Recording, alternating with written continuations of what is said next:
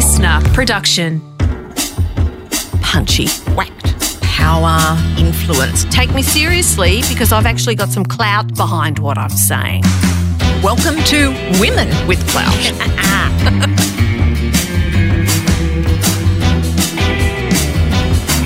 Kate Jenkins, of course, is well known to you and I, Jane. She's the Sex Discrimination Commissioner, has been since 2016.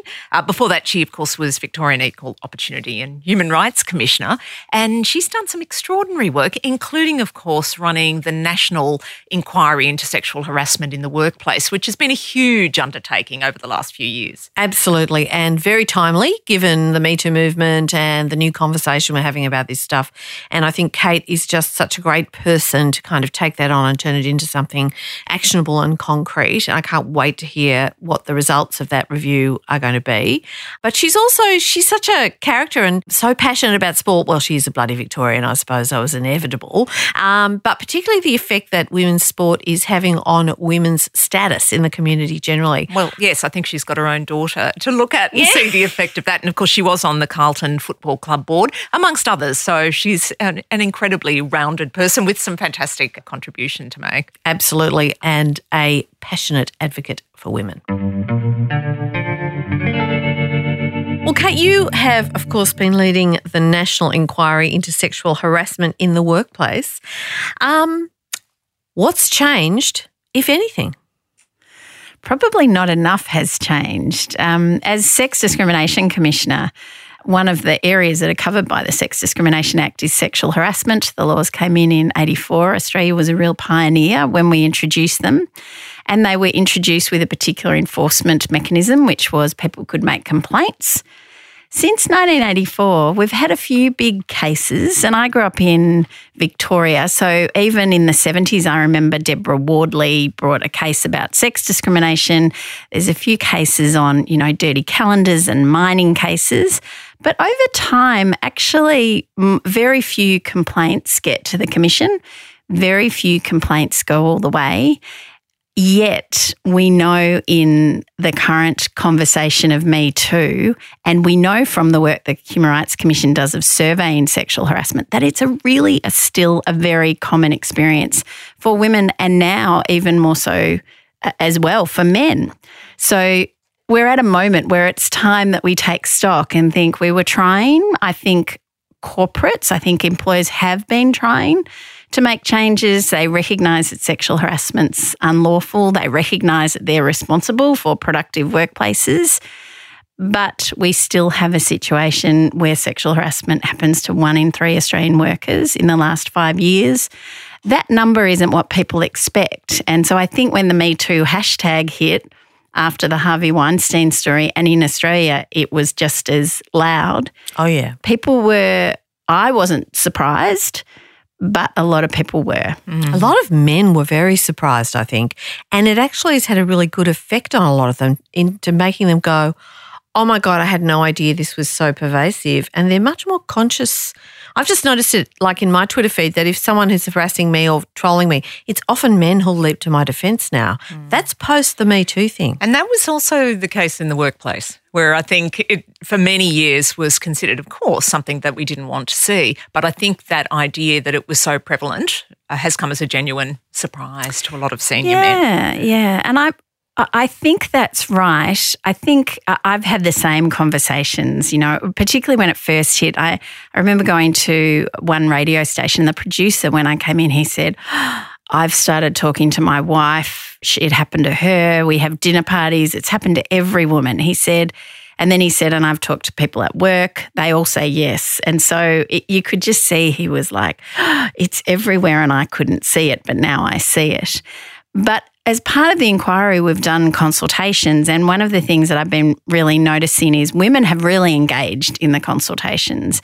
And, I can get corporates and lawyers and HR people engage, but men have really not stepped forward to talk to us. So I've specifically done ultimately some broad call-outs and then some specific call-outs, and I've had some roundtables of just groups of men, young men and in different industries.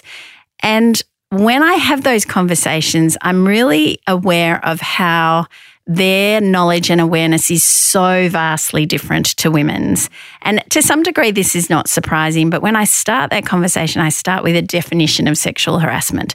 And that's where the shock starts from. You sort of say, okay, the legal definition's a bit longer, but it's basically unwelcome conduct of a sexual nature where it's reasonable someone will be offended. And it happens at work. That's all it is. And it's to make sure people can come to work and not have unwelcome, offensive sexual conduct directed towards them. So that's really logical. But one of them, the first response was, but I've been doing that like a lot. And it was all men. And so I knew if that had been a mixed group, he would not have said that. And I also know that if it had been a mixed group, the women in the room would have wanted to reach across and, absolutely wrap their hands around his neck. But I actually think what is helpful is to understand that their starting point is very different, but the appetite here is to learn. And so while I don't necessarily think on most things you should divide men and women separately, I do think on some of this education that we should start where the people are at. And so those conversations with the men, every time, if I have one conversation, I know I can make a huge difference to their understanding and attitude. There's lots of conversations about how scared men are and how it's going to ruin their careers. And I'm not that empathetic about that, in that I keep saying, think of the careers that never happened because of this. But also, actually, you have a responsibility. So my sense of the men was they're the 4 out of 5 perpetrators are men. 26% of victims are men. They're bystanders and they're leaders, and often they're the CEO. So they're the managers, the bystanders, the perpetrators and the victims. Actually, they have a huge interest in understanding this, not getting themselves in trouble and not having to deal with the problems. So I think we're at a turning point. I think Me Too reaching men is helpful, but then I think we have to go further, and I think the inquiry is really about solutions, because I think we're now at this moment where I think a social media campaign and journalism has really spotlighted the issue, but that journalism isn't the solution to the issue. Workplaces need to change and systems need to change. It's been interesting to see some of the conclusions about the Me Too effect in some business publications. There was a recent article out of the US saying, if this is the case, men are not going to employ women because they'll be concerned about it. And Jane and I were just saying, well, actually, if you're being logical about that, you'd stop employing men. Yeah. Really. I think, having said that, I think Me Too's been a real moment and has continued to put a fingerprint on a lot of people's conscience in a way that very few social campaigns that we've seen over the last few years have. So it's been fascinating. Kate, can I take you back a little bit? You were, of course, a lawyer for a large chunk of your career, weren't you? Was that something that you'd always planned to do? No. And isn't that often the case? Mm. So I grew up in an orchard, and no one, my generation's the first generation that finished school and then went to university. At school, I was, a smart kid. And at that point, I guess, if I think about the gendered nature, I was a good math science student, but boys did engineering and girls didn't. So smart kid, you do medicine or law, and I didn't like blood, I realised after one, field trip to a hospital that, so that's how I ended up in law. But I also loved art. So I could do law and arts, and in my arts I did maths and art, which nobody ever has done, but I hope they do now. And I did law, which at that point, and I'm sure it's the same, was about 2 contact hours a week, not very much. And then over time, I did honours in fine arts. I was always going to be an art gallery director, but I had debts. So I worked 1 year at a law firm to get my clerkship and fell into employment law and got to do discrimination cases because none of the boys wanted to. And I loved that. I loved the people side. And so suddenly I was in a job which was really practical, really, I mightn't have wanted to be a lawyer, but I absolutely care about fairness and justice. That has been since I think I came out of the womb. So it does make sense that the law feels like, although the law doesn't always deliver justice, as we know, particularly for women sometimes. True. But then again, in that particular part of the law, I guess you're looking at a very practical application of it too. So there is that. So when you were growing up, who were your role models? Who were my role models? So I did grow up on an orchard. It was in Templestowe in Victoria, so with encroaching suburbia. So I had really interesting role models in that most of my friends lived in courts. I so wanted to live in court and, be able to ride a bike around like a cul-de-sac kind of thing. Yeah, that's right. Yeah. So that's what we'd watch Neighbours and imagine being close to your neighbours and having Rosella tomato sauce because we had homemade. Like now I look back thinking, what was I thinking? So I lived on this orchard which involved my grandmother lived on the other half of the house, my aunt and uncle lived up the road, my cousins. So the workers were my extended family and Italian fruit pickers from the wharves.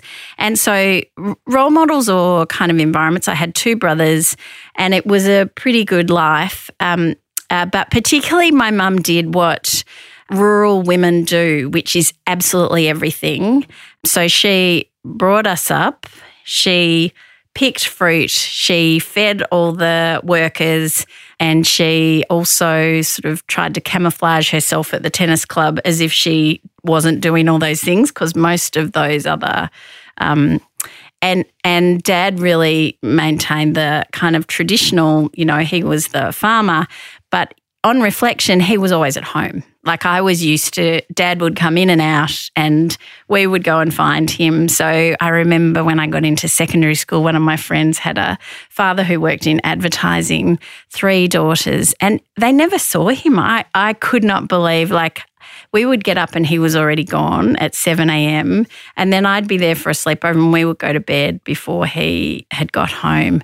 And so I didn't know what my family life was like. But when I got to that point, I realised that I never understood. I also remember that family, they'd get 1 Mars bar. It was all daughters, very, and they would divide it into 6 pieces. He got 2 and everyone else got 1. And, that reminds me of the old lamb chop thing. Yeah, the burnt men chop. Always got. And the mother always took the burnt chop. That's right. It was a self-sacrificing thing, well, a virtue.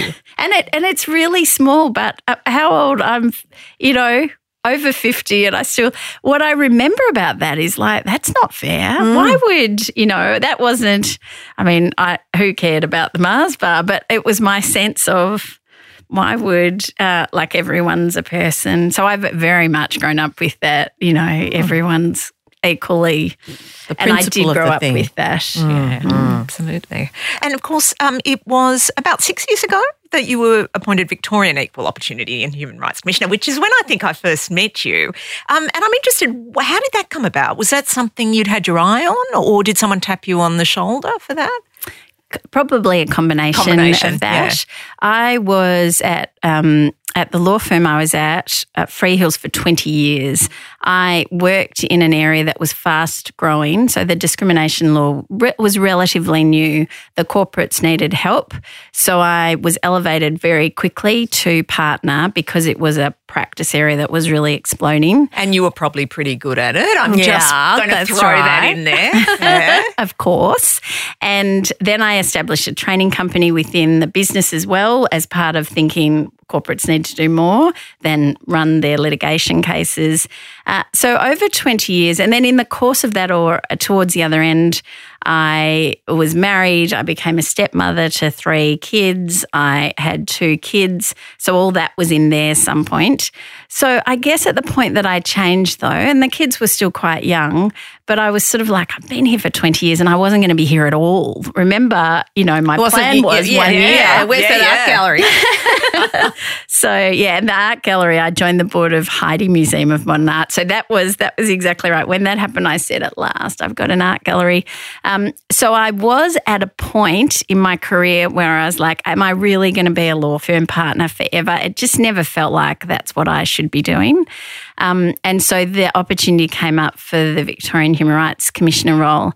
And when it came up, the reality was, as I had been in the previous 2 years brainstorming what I would do, I had about 10 different things, but one of them was a role that's really unique. And I had the Victorian Commissioner role and I had the Sex Discrimination Commissioner role. So I feel very, those people who say, tell the universe what you want, that I knew these were phenomenal roles. Like, I had huge admiration for the people who held them. And I also think this is a great country for these roles. It's a country that, while there's tensions and lack of progress, they really support these roles to have a say and make a difference. So it was sort of unexpected, but perfectly timed and definitely something that I wanted to do. And when you made the move from Victorian Human Rights to the Sex Discrimination Commissioner nationally, what was that like? How was that different? What was the change of focus like? And what did you find out that surprised you? Yeah, that's a great question. The main difference is the national and international, both education and influence. And also, obviously, now I am specifically focused on gender equality, which is both about women but LGBTI communities. But the Victorian role covered all grounds and was really well respected in Victoria and in a state that is really quite good on human rights. It leads Australia, really, doesn't it? Yeah. So I didn't fully appreciate that until I moved to the national role, that there are some things that Victoria is just going ahead and then the rest of the country sort of looks and says, look, they did it. The sky didn't fall in, let's have a go. So it's taken how many years since Victoria took abortion off the Crimes Act for New South Wales to follow suit? We even are behind Queensland on that. So you're absolutely right. But it can take a few states a bloody long time to get there. Yeah, so Australia on one hand is a really fabulous country with a lot of commonality, and then as moving into this role, a lot of diversity. The other thing I would say in moving from that Victorian role to this role, that's been a huge privilege and a great thing for me, is having done, all the grounds of discrimination. I never look at an issue that I'm dealing with now without thinking of the intersectional impact.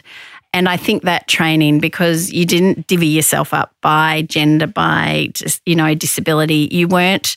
So I think our federal system works quite well, but it's really important, all the human rights commissioners, so the disability age, that we all work together and that we all understand that, there's women, but there's older women, younger women, and women of colour. Women have a range of different experiences, but also so do men, so that if we don't do that, then we're only going to progress a little bit.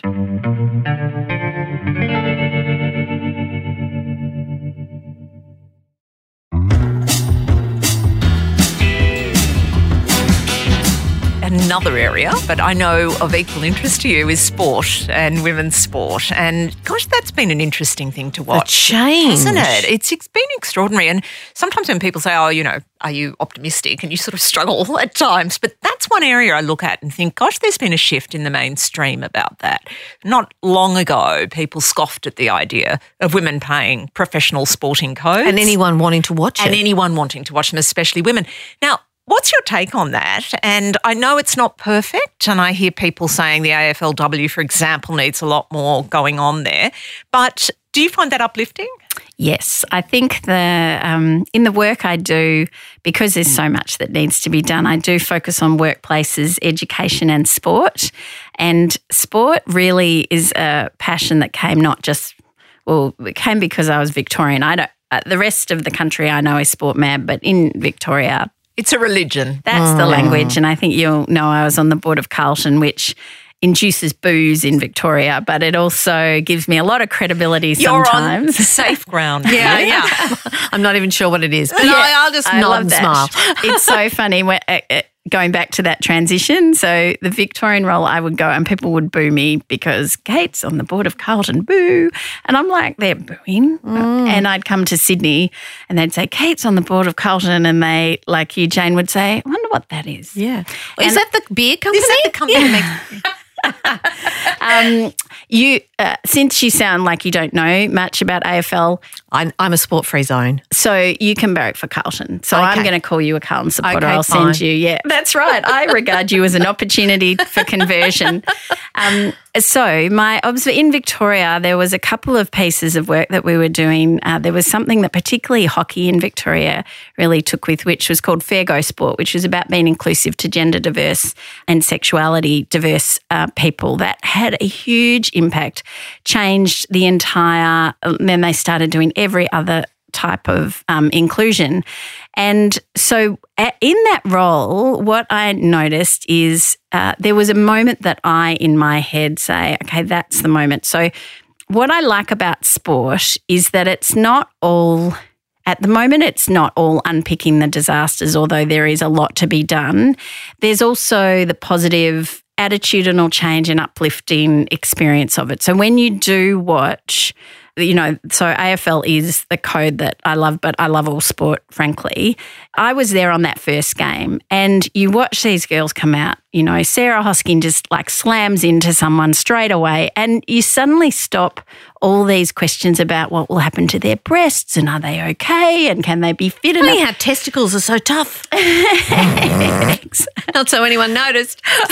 So what it's doing is exploding all these preconceived views. Now, the starting point for sport, though, was, unlike other things, that women just weren't allowed to play these sports. So, on the other side, you have to say, well, why could they not play the sport? There was no law that said they couldn't, but the systems just said, oh, well, there is a law that says you can discriminate in sport, however. In 2015, Michelle Payne won the Melbourne Cup. And again, this is a very Melbourne thing, but it's not just a Melbourne thing. And you might recall when she finished, she wrote up and she just said, for those of you who said I couldn't do it, go stuff yourself or I'm not going to get. Yeah. And I was watching that and I just thought that she is speaking on behalf of every woman ever. Mm-hmm. Haven't we all wanted to say that? Right. Yep. When any woman who's succeeded in something despite everyone saying, and this is in the corporate life, in where you all said, I wasn't good enough, I've had a baby, you just stay home. And it was a real passion. So at the time, I was interviewed by Sam Lane, who's a journalist, AFL journalist, but also a really smart woman. And she called me and she said, now what do you think about that? So she wrote an article about what that meant. And so I could, because we'd focused on this list of all the barriers for women in sport. But she said, have you called them? And I said, no, but I think I will. So I called the then CEO and just said, could I come down and talk to you about what you're doing? Now, Racing Victoria doesn't employ all the people. They just register. They're responsible for the jockeys. But at that point in time, I said, here's your chance. You've got this amazing woman. You can really, and this is horse racing. Like, women are light, girls ride horses. Here's a sport. It's one of the few sports where it isn't, it could be completely equal. It's very... which is like motorsport as well. Yeah. That kind of thing, which, again, women are very underrepresented in, but there's no real reason why they should be. No dependence on upper body strength. No. Yeah. So from that moment, I've watched and I think there's been so much change in women's sport, in cricket, in soccer, in football, all codes of all shapes and sizes of balls. There's been a huge change. It's really interesting to me as someone who is not a sport fan, right? I'm just not interested. But I do see that there is a parallel in the thing that people love most about sport is often the story of the underdog, the person who has the barriers, who overcomes those barriers to become a champion. Well, if you think about the story of women and what women have been trying to do recently, it's a parallel story. And it's a powerful one, isn't it, in a country like this, and seeing some of the films, documentaries made about Adam Goodes. And I think, again, very galvanising because it's such a cultural touch point for us as a country. But there's something else too. There was an article, a headline that came out.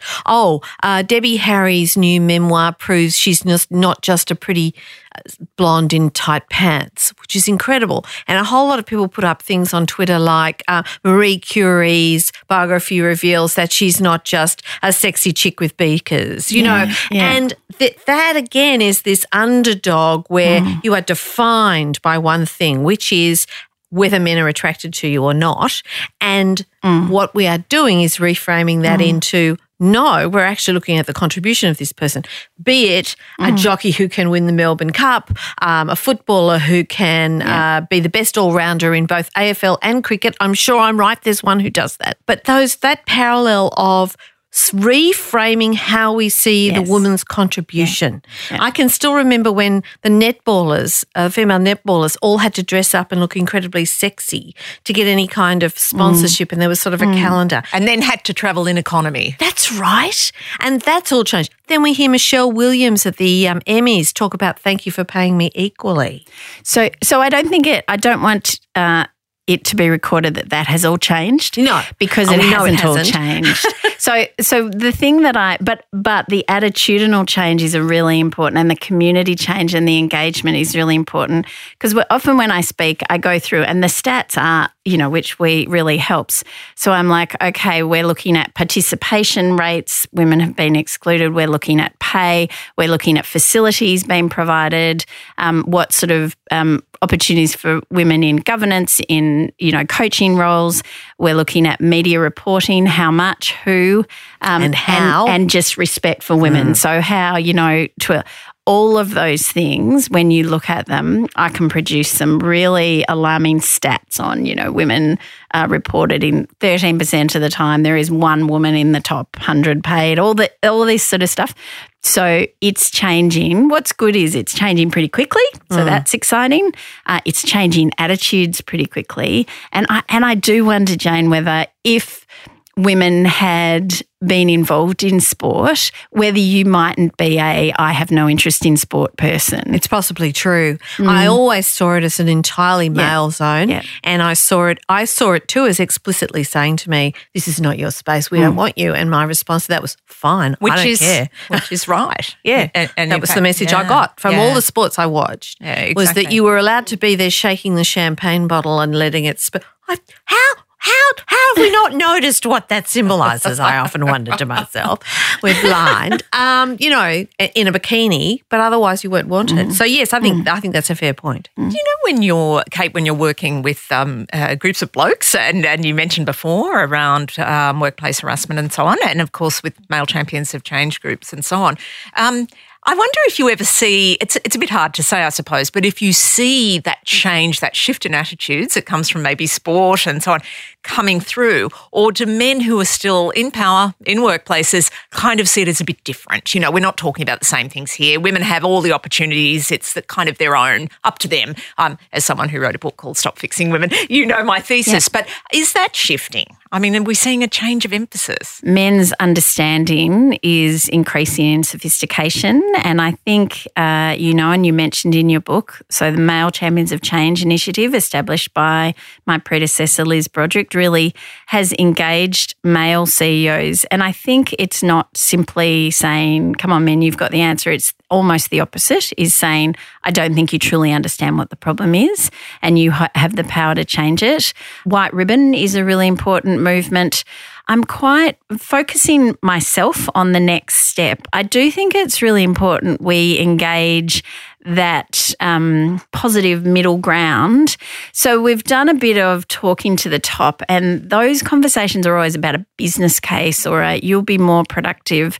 But when I did the work with the Victoria Police, it was really clear that, serving the community better was definitely top of mind for the Chief Commissioner. But if you're in charge of a local station and you've got two women and they both go off on maternity leave and no one replaces them, then you don't think you're going to serve the community better. So the conversations that I've noticed have started happening in a very good way, or the need is that average men who are not in the CEO roles, and they're in my circle of friends, are kind of starting to say, now, why is it my fault because Eurydice Dixon got murdered in a park? And that this conversation about what is men's role, drawing those threads together, we haven't done that well. Women completely know what the conversation is, but there's a group of men who want to help, who, have daughters, as we hear, and they constantly say, what can I do? But actually it's about engaging and educating them on why is sexual harassment and violence against women, is that rooted from gender equality?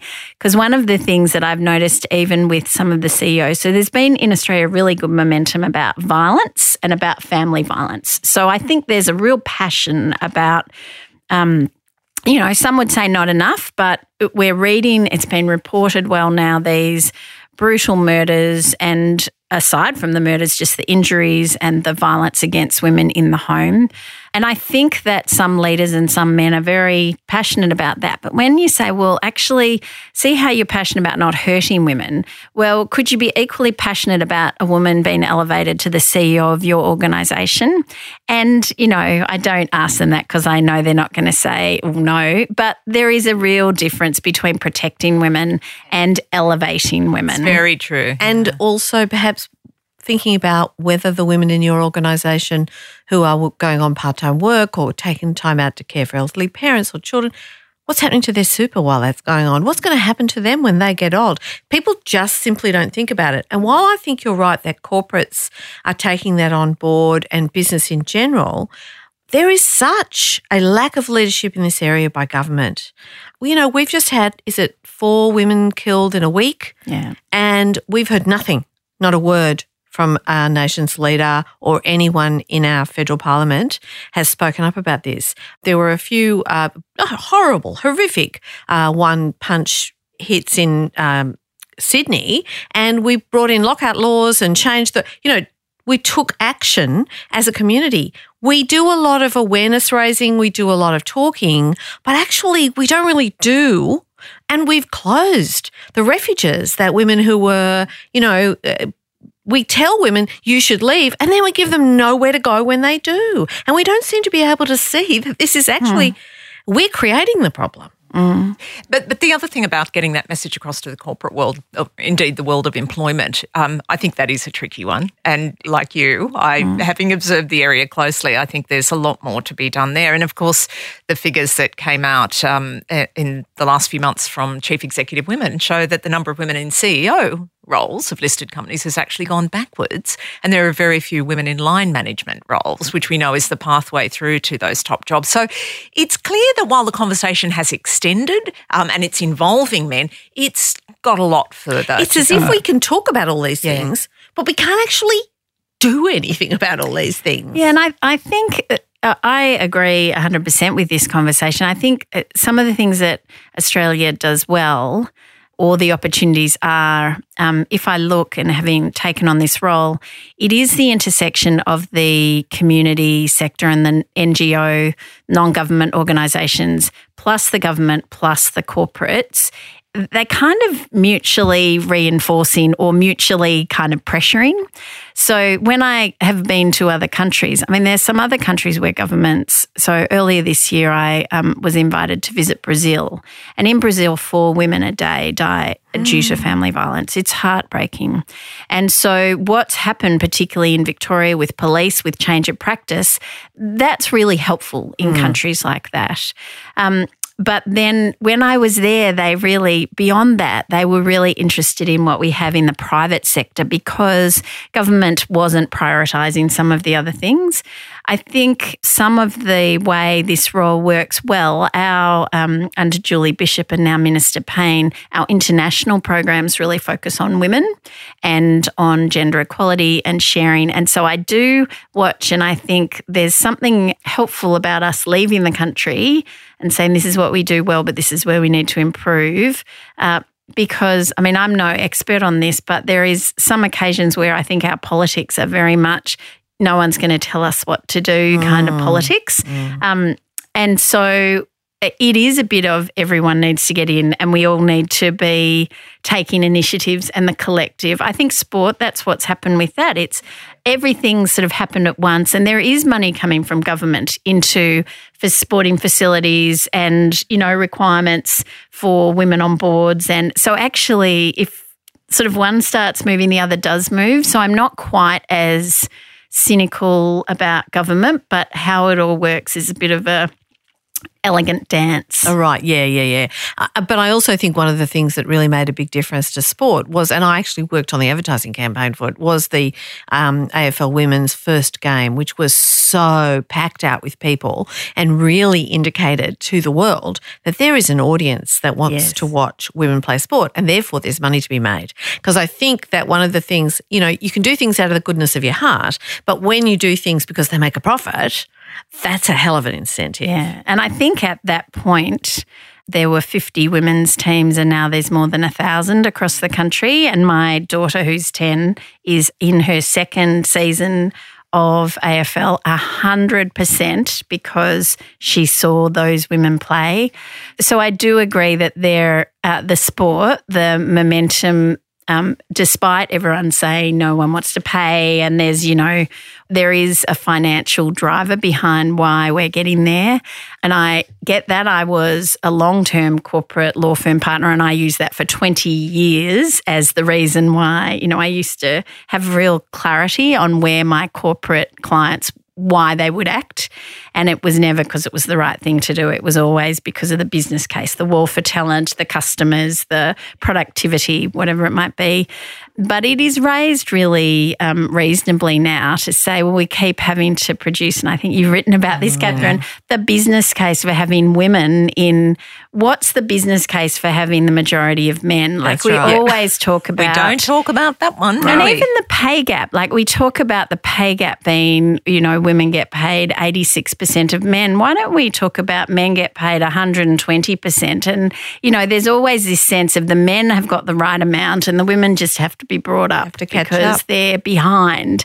And there's a point where you're sort of like, why is it all about the men are good? Can we justify more women?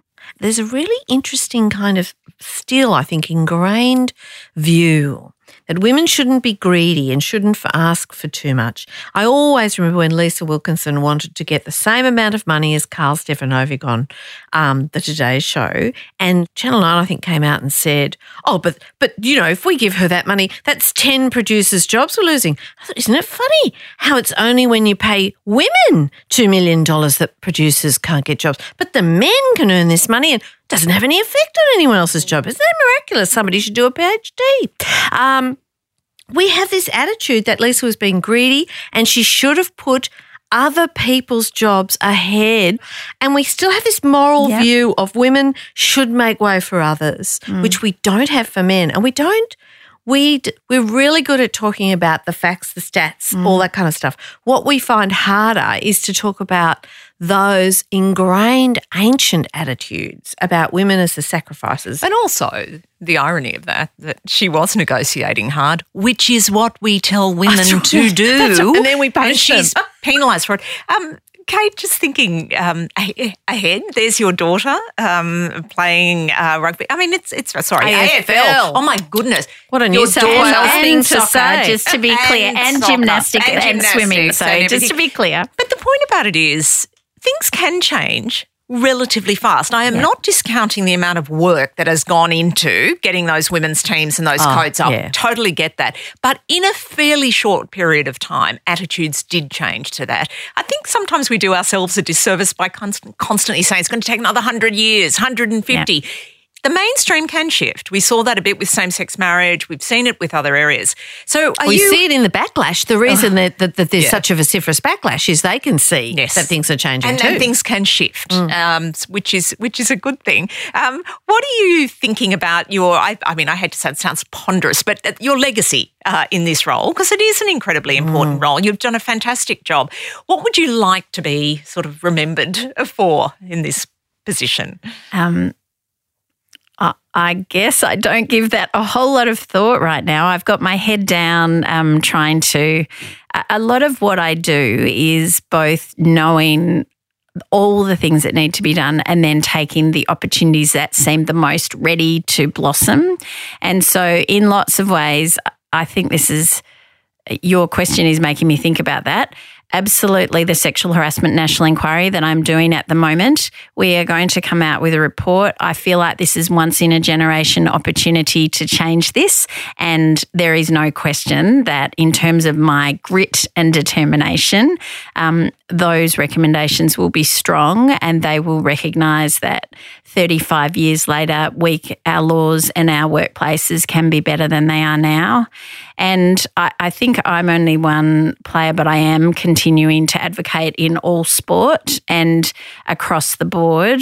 I think all of those issues that apply across for women in all walks of life are evident in sport. Your comment on pay, so the negotiations on pay and those early women who are pioneers, they're being told they should be grateful that they're allowed to play. And you can imagine sports administrators, not just talking about women, are starting to understand the language of human rights and equality. I think Craig Foster's been a really great He's been fantastic advocate. But actually there's a lot of people in sport now who speak human rights. So Kevin Roberts, who's the CEO of cricket, developed their pay model off the back of UN international human rights principles. So that was several years ago and no one knew it, and quietly he was consulting to understand how do you get to equality.